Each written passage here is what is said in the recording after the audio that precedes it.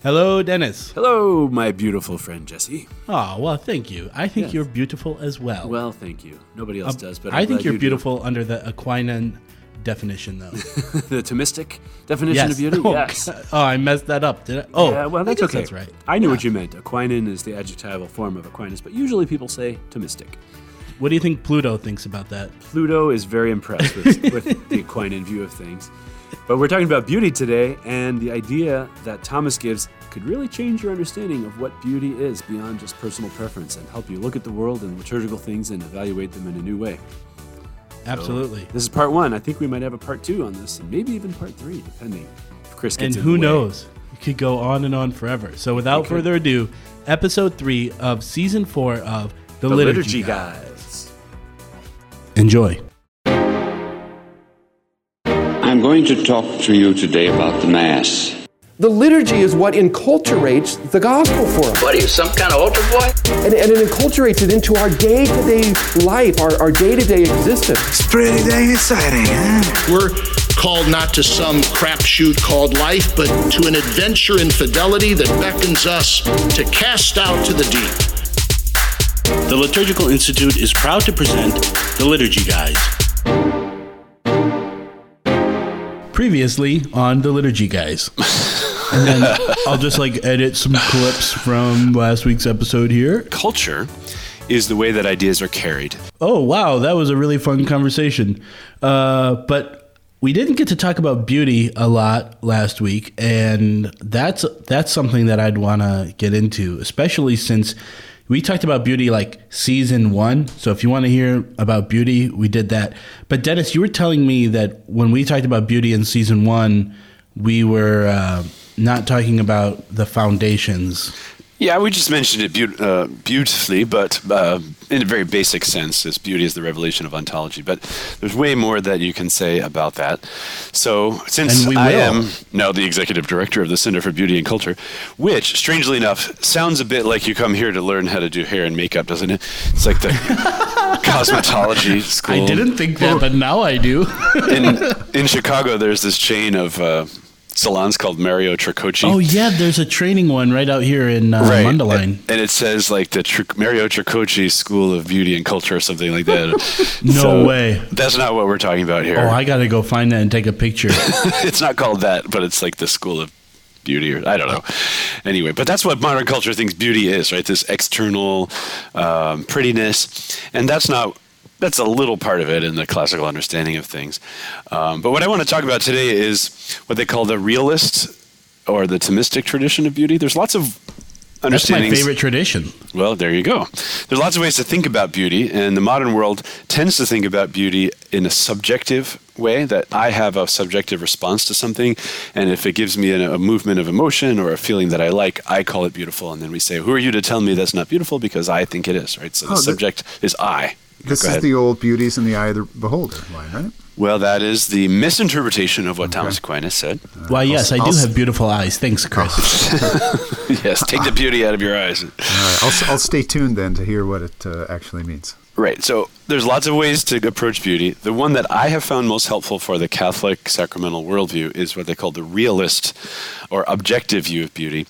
And basically that means beauty is an attribute of the object. It's an attribute of a thing that exists. And so you can say a car can't be blue if the car doesn't exist. The car can't be a sports car if there's no car, right? So the sportiness or the blueness of the car is an attribute of its existence. It has to exist in order to have that attribute. So beauty, in this sense, in this way of understanding, is actually an attribute of something that has existence. And therefore is, as you could say, maybe with little quotes, air quotes, beauty is in the object.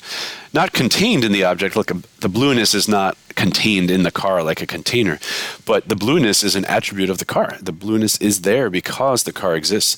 And so beauty in this sense are real. Beauty is real in that it's a quality of being itself. Would you, is this similar to saying, like in Aristotle or St. Thomas, it's an accident? It's not part of the substance or essence or ontology, but beauty is an accident? Is that what it means when you say attribute? Beauty's never an accident when I'm doing something beautiful. Yeah, in the Thomistic sense, accident doesn't mean haphazard, right? It means like an external quality of the physical thing. In a sense, it is, because the physical thing, just like all sacramental things, rely on the material thing to reveal the inner spiritual, otherwise unknowable spiritual reality, right? So the beauty is not only the externals, but it depends on them to be communicated. So I can have a profound thought, but it's unexpressed until I actually use the words. And you can say, okay, well, is beauty in the words I'm saying, or is beauty in the idea that's good? They're both there. So beauty kind of starts in the idea, but then is expressed through the tangible expression. And I think that's a good way to say it. Can you, maybe this is jumping the gun a little bit, but what you're describing is called the realist school of beauty. Mm-hmm. What are some of the other, schools or good question. I like that.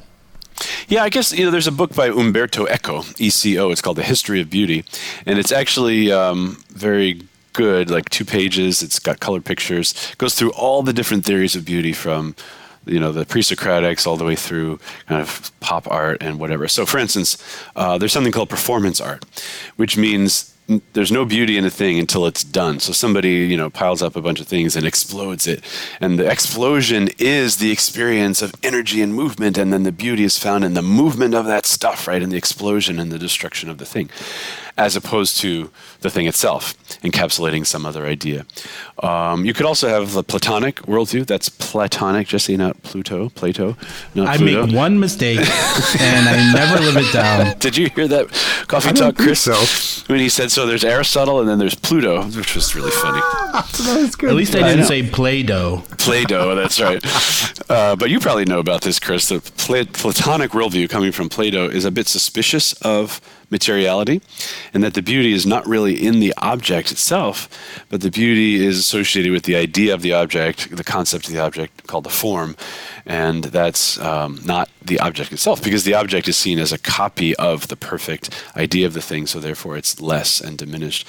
Where this Aristotelian and Thomistic worldview would say, okay, well, yeah, there's a conceptual idea of beauty that's in the mind of the perceiver, but the way it gets in the mind of the perceiver is because it's been encountered in an object, so there's this more high trustworthy understanding of the power of creation to reveal things, which in my mind is very closely related to the Catholic sacramental principle, right? God makes himself knowable through stuff. And if the stuff can't bear those realities, then it's not a very good communicator of those things. So, yeah, sure, God is outside of materiality. However, by his wisdom, he's chosen to use materiality to reveal those things to us. And the Eucharist, of course, would be the super example of that, right? It's the top of the sacramental worldview. Matter, nonetheless, becomes the bearer of God's own intangible, knowable presence. And so, in that sense, beauty is in the object, right? The object itself is the bearer of that fullness of reality. Okay, so whatever theory of beauty exists, the one you take is that the starting point of beauty is with the thing itself. Right, or that beauty is an attribute of being, so that it has to be in order to be beautiful.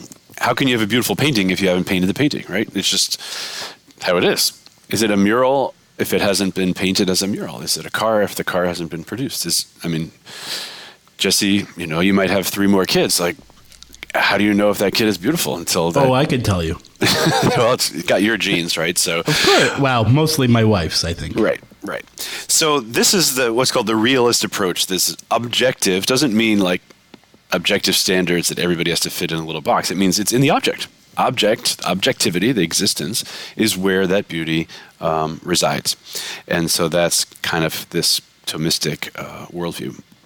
But, the perceiver is very important in this, too. Just because the beauty is in the object doesn't mean that the person has no relationship to perceiving that. So are you more beautiful if you understand that realist objective beauty better? Well, you could argue that. So if you take, your 7-year-old through the Louvre in Paris, and they're looking at all these masterpieces, and they just think it's so boring. Mom, I don't want to look at the, Mona Lisa anymore. They're not ready to receive that beauty. However, when they grow and you have a tour or you get one of those little recorded headphones and it explains the artwork and you go, oh, now I get it. You understand its objective reality better in your subjective perception. And so you have better understanding of the thing, which means your mind is more corresponding to the beauty of the object, which means your mind is more beautiful. It understands more of the thing. Dennis, have you ever heard this? I think I remember hearing this in philosophy class. And it had something to do with, so you look at on a field of wildflowers, yellows and oranges and purples and blues, and it's magnificent. And the thinking is, if I remember this correctly, is that part of how that field got to be that way is not simply in itself, but the fact that it has to appeal to eyes. For example, the eyes of a bee or something like that.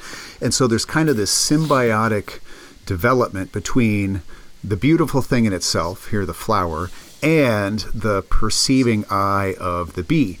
And they kind of mutually build, they're related, and they build upon each other, and they, again, this symbiosis. But this, I wonder if this is similar to what you're saying, is that the eye of the perceiver is kind of rooted in and related to, kind of in a way that the thing is as well to the eye. Does that Ooh, is this sense? Like if a tree falls in the forest but no one's there to hear it, does it fall? So like make a sound, if something is beautiful but nobody sees that beauty, is it actually beautiful? It might be. I mean, if there were no bees to see the flowers, would they? Or no people to see the flowers. Or no people. Would they? And so the flower never had to attract bees.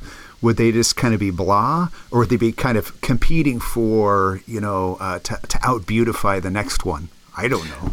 This is really out of my league here. There's a sort of Darwinistic notion that if the flower is more attractive to the bee, then the bee is more likely to pollinate it and is more likely to produce seeds and, so on.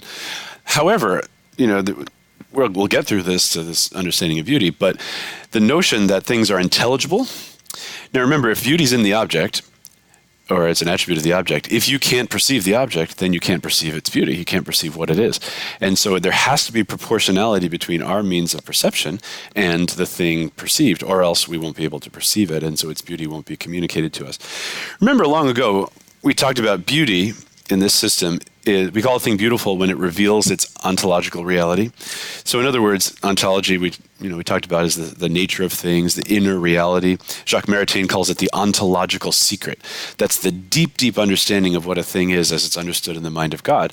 So God has a perfect understanding of things, and things in the world reveal God's mind to us, not fully, but partially. But the more fully it reveals its own reality, its own nature, the more beautiful we call it, because the more it reveals to us the mind of God. And so beauty always has this revelatory power and this intelligibility, and without that, it's not proportional to us. And so, like, we would never say radioactivity is beautiful, right? We can't see it.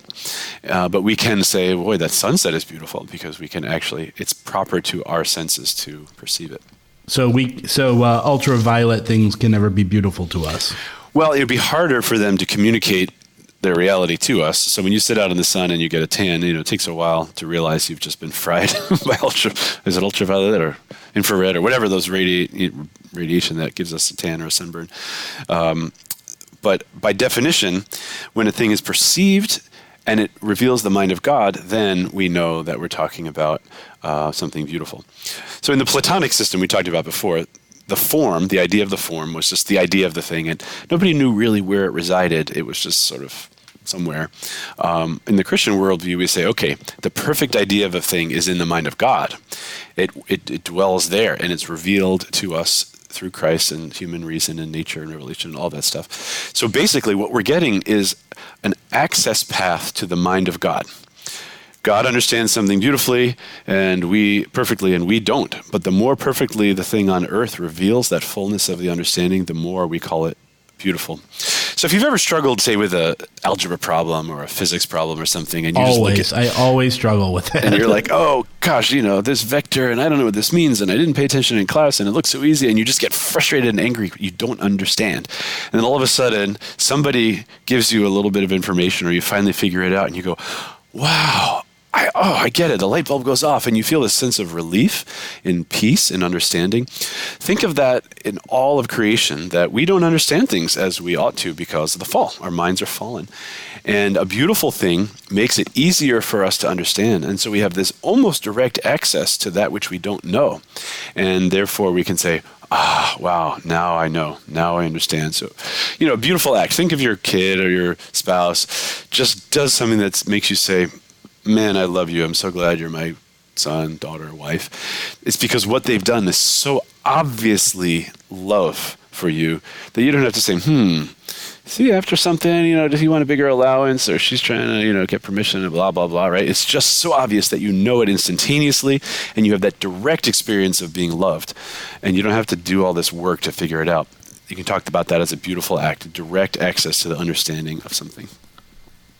My children or wife have never done anything like that, so I'll let you know when it happens. Such a homely family. Chris, is that why you had 8 kids, so then more opportunity for people to adore you and praise you? So, yeah, right. No, still waiting for the beautiful one to come.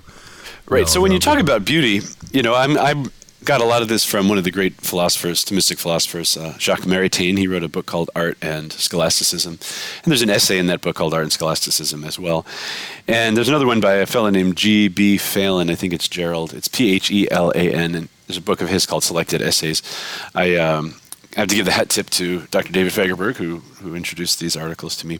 But when you read these, what they say beauty is the power of reality to please in being contemplated, the power of reality to please in being contemplated, to be delightful, that brings joy in knowing.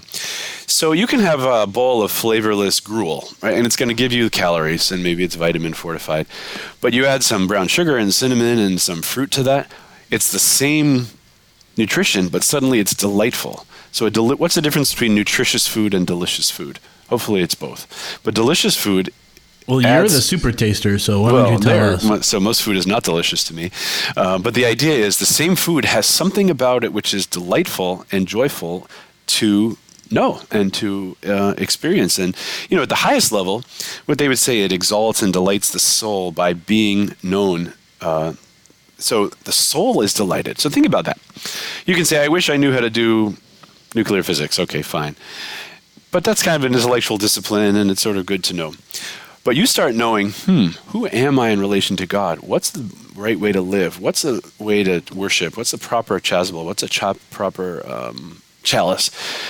And you say, wow, I now know through the revelation of the mind of God, through the mediating of this thing, that what beauty is. And the soul says, wow, I know more about who I am in relation to God. And that's a delight of the soul, not just the mind, not just the body. And so this question about beauty being, sometimes they'll say it's the compelling power of the truth, or it's the attractive power of the truth, or the splendor of the truth.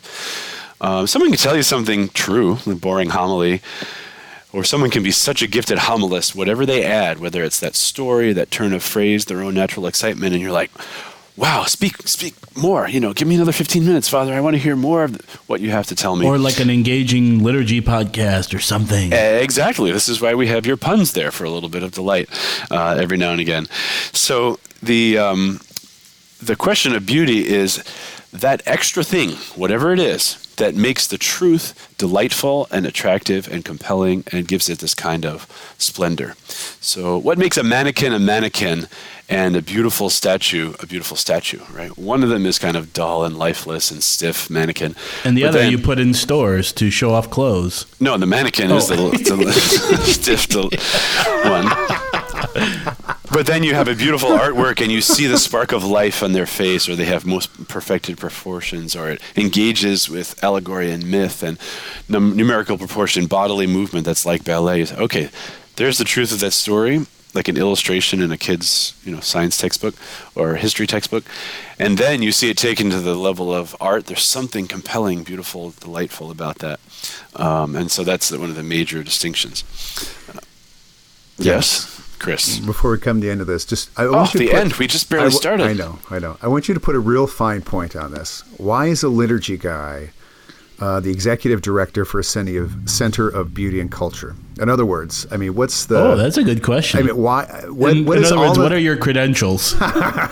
What does all this beauty talk have to do with the liturgy and vice versa? Well, if anything is going to reveal the inner reality of what it is in the mind of God, a car, a tree, a flower, a brick, what would be the most important thing to know is how is God worshipped and how does God want to be worshipped? So what's the worship in heaven like? So you say, well, how do we get access to that? And how do we know it? You can sit still in a chair and say, oh, if I move, God will kill me because I'm a sinner and everything I do is wrong. That's not really a delightful way to understand your relationship to God. In some sense, it's true, right? As sinners, God owes us nothing and we don't deserve his love by our own merits. However, you can say, what is the truth about God? What is the truth about how he wants to be worshipped? And so one of the things that G.B. Phelan said was that when things are beautiful, the senses come to know the luminous the inner luminous structure of reality. Reality as God understands it, right? So what is heaven like? Well, we don't really know. But if we render it present on earth through material stuff most perfectly as we can, we're actually seeing the reality of heaven and experiencing it with our own senses. And the more it conforms to that reality, the more beautiful we can call it. And then it's transformative on us. So you sing a Kyrie that is so close to the way that, God wants it to be. Or the Sanctus, right? The Holy, Holy, Holy. That's the cry of the angels and saints in heaven that St. John tells us in the book of Revelation. Well, what does that sound like? Who knows? But if you were carried off to mystical visions, like that kid who, the heaven is for real kid, he supposedly saw heaven. Everybody's like, what's it like? Who is there? Fascinated. We want to know about our own reality. If a musician was carried off to a vision of heaven and heard the song of the angels and then came back to earth and tried to plunk that out on the keyboard and make a choral composition that sounded like that, you would say, wow, I've captured the inner luminous structure of the sound of heaven and I'm going to render that present on earth. And then we would say, that's beautiful. It's revealing the inner reality of those things. And then we'd find, hopefully, delight in that. And then we'd want to do it. And then we'd want to sing it. And the more we sing it, the more we're conformed to the things of heaven. And the more we belong in heaven at the end of our lives. That is a fine point that you made. Thank you. It reminds me that, so the council describes the liturgy as being refulgent and bright and luminous. Like and signs and symbols of heavenly realities. Symbols. And so it kind of reminds you of the Transfiguration, but also, remember in the Old Testament where Moses goes up and he talks to God face to face as one man would speak to another. And when he comes back down, his face is similarly luminous and it's iridescent. And so he's freaking everybody out by his bright faces. So when he talks to them, he has to wear this veil over his face so they don't get scared. I guess that's what we're saying here with the liturgy is hopefully when you go to the liturgy, it's radiantly beautiful because it's a reflection of the truths of God's mind that, as you say, transforms us and makes us radiantly beautiful too. Well, that's the idea. It's the encounter with the thing that changes us. So, one way to sort of close this out, I guess, is where is beauty perceived? In what of our human senses would you say beauty resides? The sight? Is in the emotion? I mean, the eyes pick up the sense experience. The eyes have it. Well, what would you say in philosophical terms? Your Chris, soul. Philosopher. It's in the intellect. Beauty is an object of the intellect. How come? Because you might say, well, my senses are looking at this beautiful thing and I have a feeling in my gut that this is lovely. But how come it's the mind that is where beauty is known? Because it's the receiver ultimately of the truth. Yes. The beauty is conveying the truth. Yes. Remember, beauty is that thing added to the truth or that about the truth which is compelling and lovely and radiant, the splendor of the truth. So you're going to say, okay, well, how does the mind know? I mean, your tongue will taste delicious food, but your mind knows that it's delicious, right? Your tongue gives you the sense information, but your mind has to say, oh, that's delicious. And so you can tell if it's delicious or not. It's the mind that knows. So this is a real division between the modern understanding of things and this, what they call a classical realist understanding of things, that the mind knows beauty because it has to be able to be open to intellectual discourse. Because something could be pleasant and it could be untrue. You could say, wow, that angel came down and told me not to worship the true God, but to worship a tree or worship the devil. But boy, that angel was beautiful and the words were so poetic and sweet and this ball of light was around this angel and everything was so pleasing to the senses. I guess I'll do it. But your mind has to kick in and say, okay, well, I'm getting all this sense information, but is it true? Or is it something false that's being surrounded by things that delight the senses? So beautiful things do involve the senses, absolutely. The eye. And in the sense, the eye can share in that. The eye can delight in it. But the eye is the vehicle for the mind. And so this is where you have to say, all right, in our world, we all like to say, I like it, and if you don't like it, you're stupid, or shake your fist at somebody and say, you're an idiot because you don't see it the way I do. But then you have to back up and say, all right, the mind has to step in here. Is this actually true? And therefore, does it relate to the good? And so this is how beauty and truth relate to each other. The beautiful thing has to reveal the truth. And once you know the truth, you act on it, and then you live the life of the good. So it's not just an action of the eye from the senses alone, but it's the sense information that the mind has to sift through and then say, okay, yes, this is true and delightful at the same time. And then you start then you're talking about beauty. That's like a 1-2 punch. Absolutely. All right. Nice. Chris, did you have anything that you wanted to add to that? Jesse? I just like putting you on the spot. That's all. Hey, Nope. Chris, you could Yes. answer a liturgy question? Maybe. And you know what? If you answer the question, Chris, with not just truth, but delightful, then you will answer it beautifully. So you have this, not that only Chris answers questions, but we'll put you on the spot, Chris. If you answer it accurately, ho-hum. If you answer it accurately and with a kind of delight, then you're answering it beautifully. Yeah, no pressure. No pressure at all. It is right and just. Mm-hmm. All right. To the Liturgical Institute. Well, if you want to serve the church and do liturgical studies from the heart of the church, you won't find any place quite like this. This place is faithful to the magisterium, but it's a dynamic orthodoxy, not dry.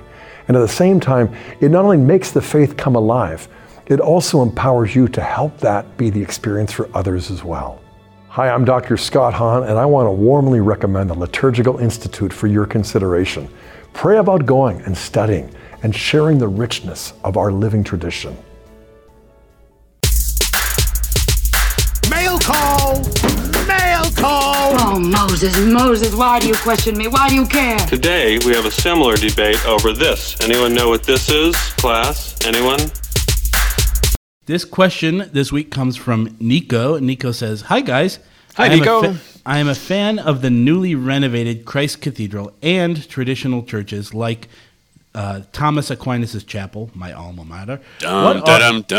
What are your guys' thoughts on Christ Cathedral in Orange Diocese? I think it's a fairly decent modern church, ? First of all, the word is orange, not orange, okay? Oh, you got yeah. that? Talk like a New Yorker or don't talk at all. Orange, Florida, and forest. Okay, got it. Wow.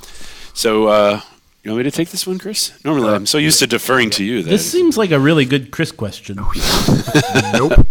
Well, Christ Cathedral, is newly dedicated in the Diocese of Orange, California, and it was formerly known as the Crystal Cathedral. And it was perfect for Saturday Night Live because it was neither crystal nor a cathedral. However, it was a big, very modern glass and steel, not quite a box because it had some various shapes. It was designed by an architect named Philip Johnson, who was one of the great modernist architects of the mid-20th century, and people hold it up as one of his masterpieces. Now, what's interesting about the cathedral, before it was the Catholic Cathedral, it was the home of this great popular televangelist, and then their community kind of dwindled, and they couldn't support this big building anymore. And he was a reasonable guy, smart, good preacher, and everything. He wasn't sort of a crazy huckster. And he shucked a lot of corn? Yeah, there you go. And the idea of it, in many ways, was that it was a building that wasn't a building. So a lot of modernist architecture comes out of the idea that glass and steel are the materials of our age. They're the industrial materials, and you don't need to pile stones on top of stones anymore to have big buildings. And so you could see out of it, the California weather, of course, is pretty good, and everywhere inside you could see out to the sky, and it had this kind of overwhelming sense of the unity of inside and outside and creation and nature and that kind of thing. On the other hand, that kind of theology of a building that's almost not a building because the walls are not made of stones or gems, there's no color or imagery in it, is a certain anti-material, skeptical view of creation, because it comes back to that distinction between many post-Reformation Christian denominations and the long-standing belief of many of the Catholic and Orthodox traditions that at the fall nature fell, is wounded, but is still good, right? Good but fallen. There were some of the more iconoclastic Reformation reformers who said at the fall nature was bad. It's corrupted. And so you have to be suspicious of matter, which is why they didn't like things like sacred images and statues. And they loved music because music was intangible. It was the word of God without all that fuzzy matter getting in the way. So if you say, okay, I believe that, then I'm going to build a building that's as immaterial as possible, clear glass and just a minimum amount of steel to hold it together. It's kind of a perfect Protestant view. I mean, it's their theology in built form. But it's not really the Catholic theology in built form. So the question is, how do you turn that into a Catholic church? And in fact, in the early days of their planning the renovation, some of the people there actually called and asked if I would be the liturgical consultant for it. And I said no. I mean, I thought about it, but then I said no. I just thought there was no way that you could properly turn it into a Catholic church. And I still believe that. So I'm not trying to beat up the bishop or the architects or the people who paid the millions of dollars to do this. I just think it's you can't make a silk purse out of a sow's ear. And they did some things that try to make it Catholic. In my mind, it looks like the perfect renovated cathedral of the 1990s. You know, there's like 1990s theology in and through it. It's almost like the last couple of decades didn't happen. So seating in the round, very few images, this sort of altar block made of unadorned stone with 4 big candlesticks out in 4 corners. And then the crucifix is a bit primitive looking with these big chunks of crystal on it. Like if you look at the books from the 1990s, it is like the perfect 1990s version of things. There isn't a big tapestry of Christ in glory, but it's off to the right, which is very interesting because if you look behind the altar, you see this balcony with the choir, like the actual choir people behind the altar. And then off to the right is Christ in glory. So it's like, oh yeah. So we look at the choir and oh, Jesus in glory is here too, sort of. It's a little out of place. It's this little odd art piece in the side. So I would not hail it as a great, sacramentally rich, properly layered thing that is the future. I mean, honestly, sorry, Bishop fan, I like you and I know you a bit and everybody meant well. In my assessment of it, it's a big meeting hall where Catholic things happen, as opposed to a deeply sacramental image of the new heaven, the new earth, the cosmic and eschatological and doxological realities. And when you read the books about it, there's lots of complicated theological expression about why they did it. A lot of things were handmade, a lot of things were expensive, there was careful attention to it. But I think at the end of the day, the building was really unlivable, unfixable. And so they really tried to make something kind of congregationally Catholic, that congregational emphasis of the 19th century. But it doesn't, in my mind, it just doesn't work as it should. So that's my critique of it. You know, if you're going to say story and you're sticking to it, if you're going to say good things about it, right? They saved this building from destruction. They restored it. They did their best to block the views out to the sky a lot with these things they called sails, or these little quatrefoils of fabric. And the altar is made of this fine marble, and a lot of the things were custom made. But I don't think it doesn't rise to my level of the priorities that I would give a building like that. So one man's opinion, hopefully well informed and not arbitrary and mean, but that's my thought. All right, Chris. Nope. No, I'll just stay out of this one. All right. I mean, not because I disagree. I mean, you'll stay out of the cathedral? No. I don't know what I could add to that answer to help anybody's understanding. So. There are some kind of really radical, almost crazy responses to that cathedral out there. You read some people compare the altar to the altars in a Freemason temple and everything. And some of them, like he shows one on the right and one on the left, and they look exactly the same. I'm not into conspiracy theories, but if you're going to design something that looks exactly like the altar from one of the most popular, well-known Freemason buildings in America, you should know people are going to put those things together. And I don't have any reason to think they did it on purpose, but I don't get into that kind of crazy speculation. But if the altar doesn't look conventionally like an altar, then people will start to do things like that. And that's one of the ways that it failed. They didn't hire church specialists to help design these things. And so it's open to multiple interpretations in the bad sense instead of in the good sense. All right. If you want to ask us a question, you can email us at questions@liturgyguys.com or tweet us at liturgyguys. Thank you, and God bless.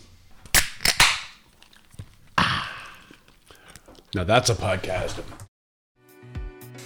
The Liturgy Guys is brought to you by the Liturgical Institute at the University of St. Mary of the Lake, Adoremus, Society for the Renewal of the Sacred Liturgy, and the Center for Beauty and Culture at Benedictine College.